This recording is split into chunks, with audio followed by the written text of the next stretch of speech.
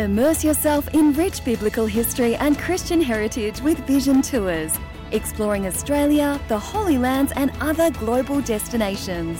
Forge bonds of lasting friendship as you fellowship with like-minded believers and discover a new richness in your faith in Christ and a broader understanding of the world's Christian heritage. Enjoy the fellowship of a lifetime with Vision Tours. Explore upcoming tour packages at vision.org.au/tours. This podcast is made available by Vision Christian Media, thanks to the generosity of our supporters. Your donation today means great podcasts like this remain available to help people look to God daily. Please make your donation to Visionathon today at vision.org.au. The historic events of recent years have provided many Bible teachers with an abundance of material to hop onto their soapboxes and declare the Battle of Armageddon is just a tweet away. But what does the Bible say? And what should you be doing in light of the last days? Well, how about a challenge to get busy from Leading the Way's Bible teacher, Dr. Michael Youssef. Let's listen. Whenever the subject of the Lord's second coming is in place, you're going to find there are two categories of people. Those who are forever trying to fix a date on which the Lord will return. Then there are those on the other extreme who are skeptical and they are apathetic about that day of the return of the Lord, about the whole matter of Christ's return. And yet the Scripture repeatedly urges every true believer in the Lord Jesus Christ to live every single day with the expectancy of the day of the Lord.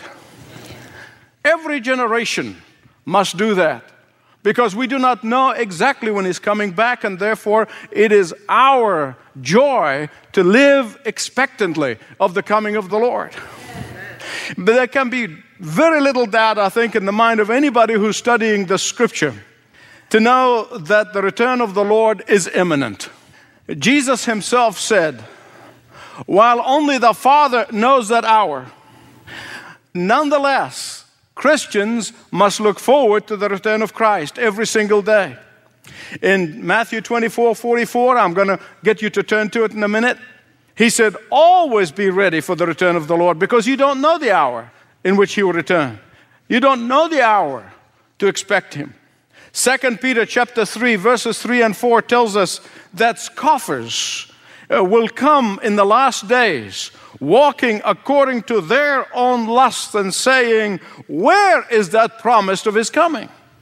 But here's the irony. And the irony is that the scoffers of our day, the scoffers of today, are in a state of frightful expectation of a cosmic collapse. So many scientists who are warning us that a frightful worldwide catastrophe is around the corner. It's inevitable. But for those of us who love the Lord Jesus Christ, those of us who believe His word and longing for His return, that day is not frightening to us. That day is a day of eager expectations on our part. We have joyful anticipation of the coming of the Lord. We have gleeful anticipation of that day. And we are daily praying, come Lord Jesus, every single day. That is what categorizes a true believer in the Lord Jesus Christ. If you're afraid of that day of judgment, then you have not committed your life to Jesus Christ. You do not know Him as the Savior of your soul and the Lord of your life. And I pray to God that today will be the day in which you commit your life to Him. Your name will be written in the book of life, and heaven will rejoice. But that does not mean that we sell everything, put on white robes, head for the mountains, and wait for the spaceship. That is not the Christian faith. That is not the Christian faith. I work 14 to 16 hours a day at least, and yet every single day I live with longing for the return of the Lord. In fact, waiting for the Lord means that we work harder, that we serve faithfully, that we give generously, that we witness intensely, that we love passionately, that we forgive easily, that we labor for Christ devotedly, that we join the spiritual battle courageously. That's what it means to be waiting for the Lord.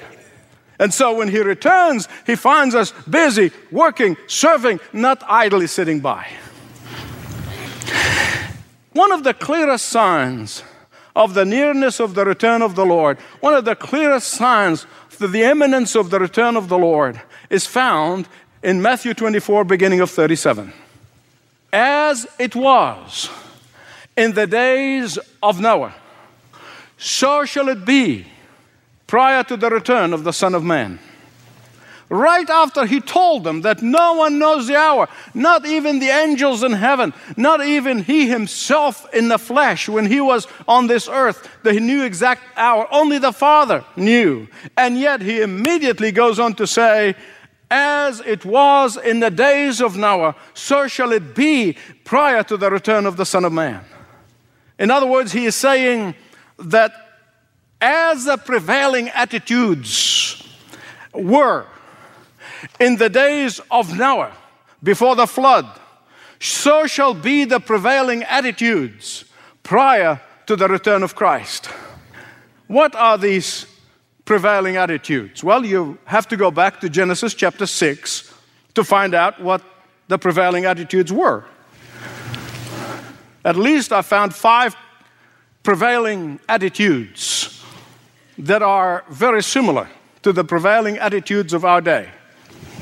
First, there was a rapid increase in the population. There was a population explosion. Verse 1 of chapter 6 of the book of Genesis. And it came to pass when men began to multiply on the face of the earth. Now listen to me. Increase in population explosion is neutral. It is neither good nor bad.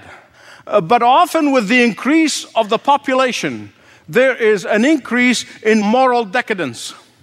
And today's world population is over 6 billion people. In 1973, there were only 3 billion people. So we doubled in less than 35 years. Prior to that, it took 73 years for the population to double before that. Whatever it may be, we know who is in control. Whatever happens, those of us who have put our faith in Jesus Christ know that this world is not our home. That sooner or later we're going to be caught up with Him in the cloud, and we will reign and rule the universe with Him forever. Amen belongs here. Amen.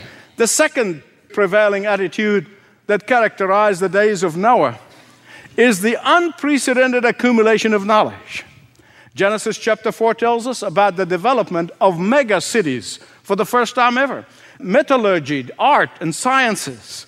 Even if you look at the size of Noah's Ark, and you just think about this. When you think of the size of Noah's Ark, it is comparable to one of our modern-day ocean liners. 450 feet by 75 feet. This increase in knowledge contributed to an increase in self-indulgence, increase in complacency, increase in greed, an increase in luxuries. And indeed what's happening today. Today, the sum total of human knowledge is doubling every 22 months. And that number is getting shorter and shorter, that within a very short period of time, the total sum knowledge is going to be doubling every year. As someone estimated that from the beginning of history until 1845, just to illustrate it in your mind so you get it, knowledge would be equivalent to an inch. From 1845 to 1945, that knowledge was equivalent to 3 inches. From 1945 to 1975, knowledge was as high as the Washington Monument. And from 75 till today, knowledge is now equivalent to the Empire State Building. Just give you an idea of the vast increase in knowledge. Third characteristics of the day of Noah, there was increase in wickedness. The Bible said that God saw the wickedness of man was great on the earth, and that every imagination of the thoughts of his heart was only evil continuously. Beloved, that's what brings about the judgment of God. It's evil and wickedness in the world. And today we are seeing more and more men and women are living without regard to God. We are seeing more and more men and women who are living without moral absolutes. And God's judgment could not be far from around the corner. Today there are so many genocides and gratuitous bloodshed all over the world, from Rwanda to Congo to Sudan to dozens of other places.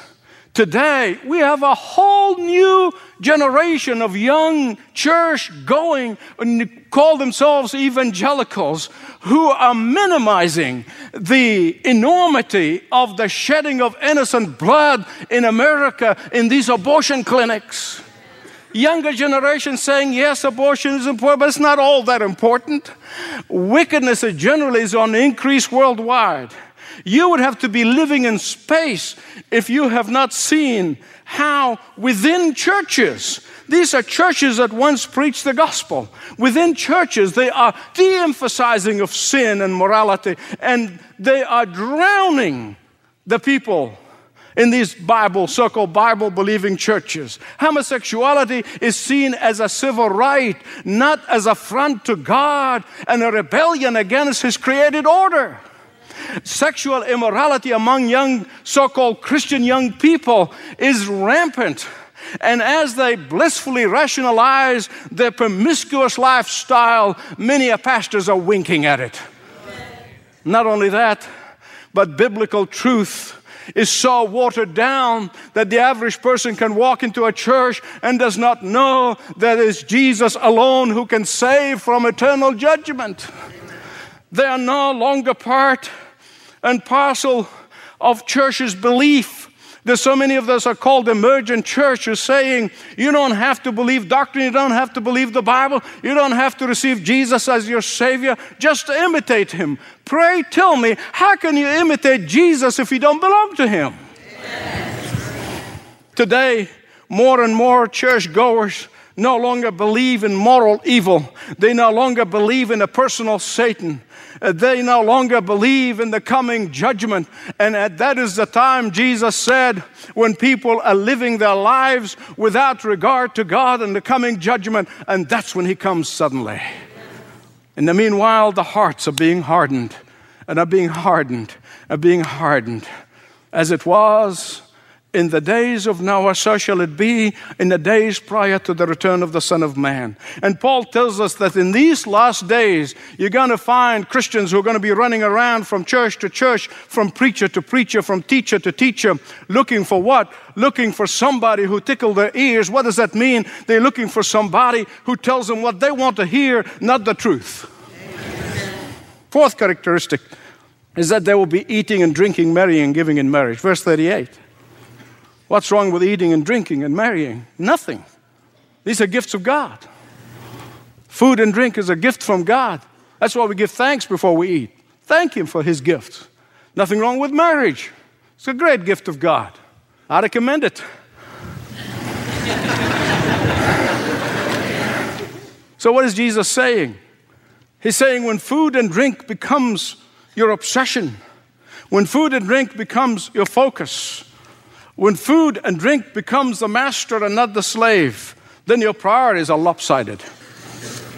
When we are obsessed with self-gratification, when the annual money that we spend on pet food, and there's nothing wrong with that, but when the annual money we spend is twice as much as the entire budget of the nation of Uganda, there's something wrong with that. When people get in and out of marriage at whim, there's something wrong with that. When selfishness dominates marriage relationship, there's something wrong with that. When immorality is just as rampant among Christians and churchgoers as it is among the non-believers, there's something wrong with that. And the judgment could not be far away.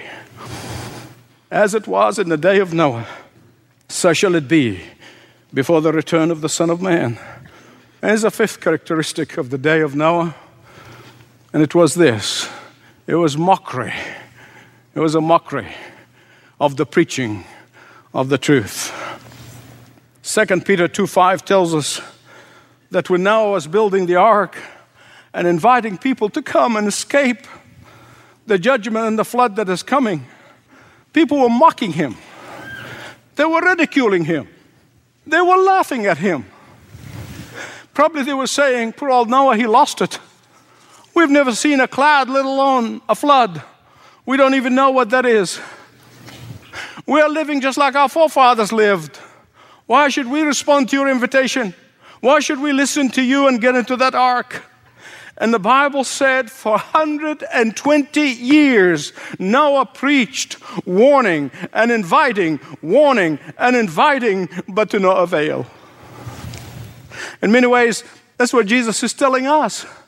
That as we invite people to come to Him, as we invite people to come to Christ, as we lovingly warn them of the judgment that is coming, as we lovingly witness to the fact that only Jesus can save them eternally, that only Jesus can change their eternal direction from torment to bliss, that only Jesus is the one who promised freedom from sin and guilt and damnation. And as we do that, we're going to face rejection. But that's all right. We're going to face mockery. But that's all right. We're going to face polite snub. But that's all right. Remember that for every one of those, you're going to be rewarded in heaven. But those who persist in their rejection of Christ, they're not your responsibility. Your part is to tell them. It's their decision. But those who persist in their rejection of the gospel, one day will be terrified. One day they'll be horrified as they face the final judgment of God. As it was in the days of Noah, so shall it be in the day of the coming of the Son of Man. You know, there's something about the whole story of Noah that always gives me a lump in my throat.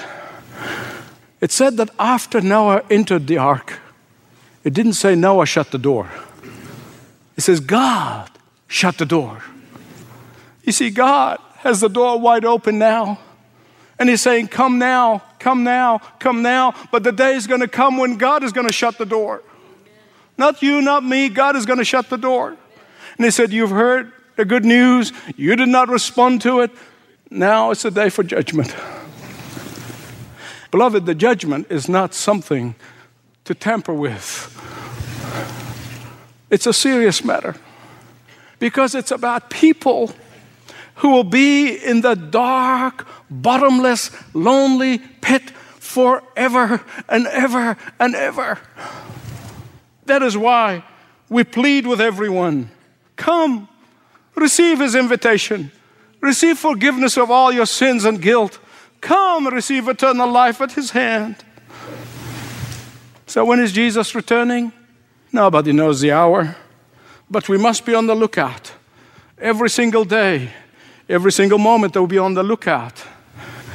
Jesus prophesied two different things. He told them that some things are going to happen right away, and He said, this generation shall not pass without these things happening. And then He said there are other things that are going to happen prior to His second coming. And what are the things that He told them is going to happen in their lifetime? He said to them, this magnificent temple that Solomon built, it will be torn down. And not one stone on top of the other. And if you visited there, you've seen these magnificent, huge stones. And I'm trying to put myself in the place of the disciples in the first century. I said, this is inconceivable. This is unbelievable. That cannot be. This magnificent building is going to fall apart, and there's not a stone left on top of the other. This magnificent building with one of the wonders of the ancient world. And yet, in 70 AD, that prophecy came about with meticulous, detail fulfillment. Someone here may say, I'm going to wait until things really get bad. Then I'm going to come right with God. It doesn't work that way, my beloved friend. It doesn't work that way. You may never have another chance to respond. Why don't you come now while the door is open? Why do you come now while the opportunity is available? Because His return will be sudden and there will be no second chances. It will be over. It will be over. Because the next few verses, Jesus talks about that suddenness, that quick. And you notice, he didn't say, now, the believers are going to be out in the mountains with white robes waiting for me, and I'm going to pluck them out there, and then the others will be working in the field. He said, no, they'll be working together. They'll be working in the field together. They'll be in the mills together. The Christians will be working, continuously working. But their eyes, their heart, their mind is in anticipation of the return of Christ. And that's the difference between the two. One is taken to heaven, the other was left to face the judgment of God. Jesus' own words said, be alert. In other words, don't go to sleep. Don't fall in the trap of living just like everybody else, living like the unbelievers do. Live with such urgency in your heart. Live with such expectancy in your heart. If you know Jesus. And if you've never committed your life to Him, maybe someone here today would say, I'm a member of a church, I'm into religion, and I go to Mass, or I do this, or I do that. That's not what it's all about. In the last day, that's not what He's going to ask you. He's going to ask you, have you received the gift of eternal life that was offered to you, that you heard? And this very message is going to serve as a testimony on that day. And it is my heart cry. It's about you coming to know Jesus as the Savior of your soul and the Lord of your life, where you can experience the joy of heaven even here on earth. And then you're prepared to be with Him, reigning and ruling forever.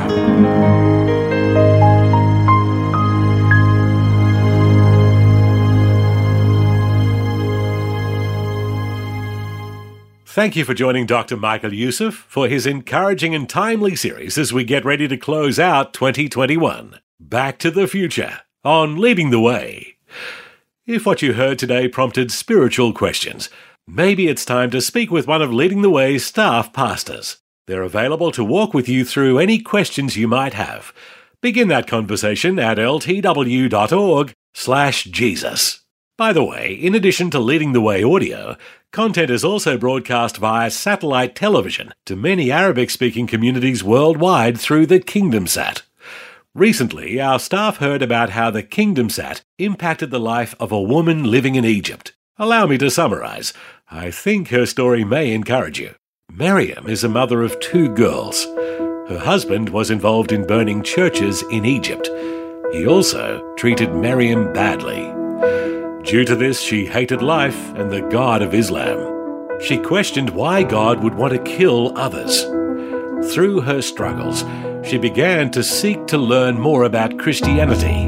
A friend introduced her to Christ, where she finally understood freedom.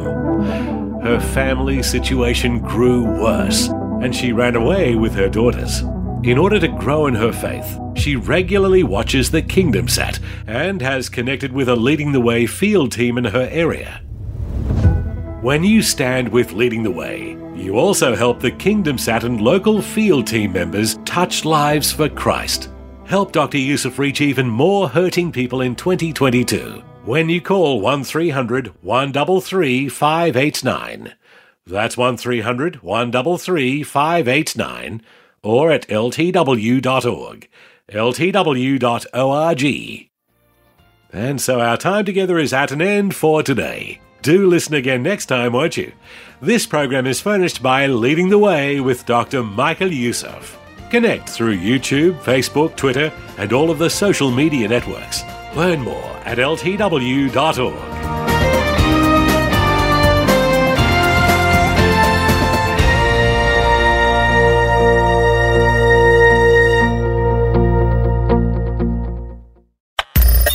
Thanks for taking time to listen to this audio on demand from Vision Christian Media. To find out more about us, go to vision.org.au.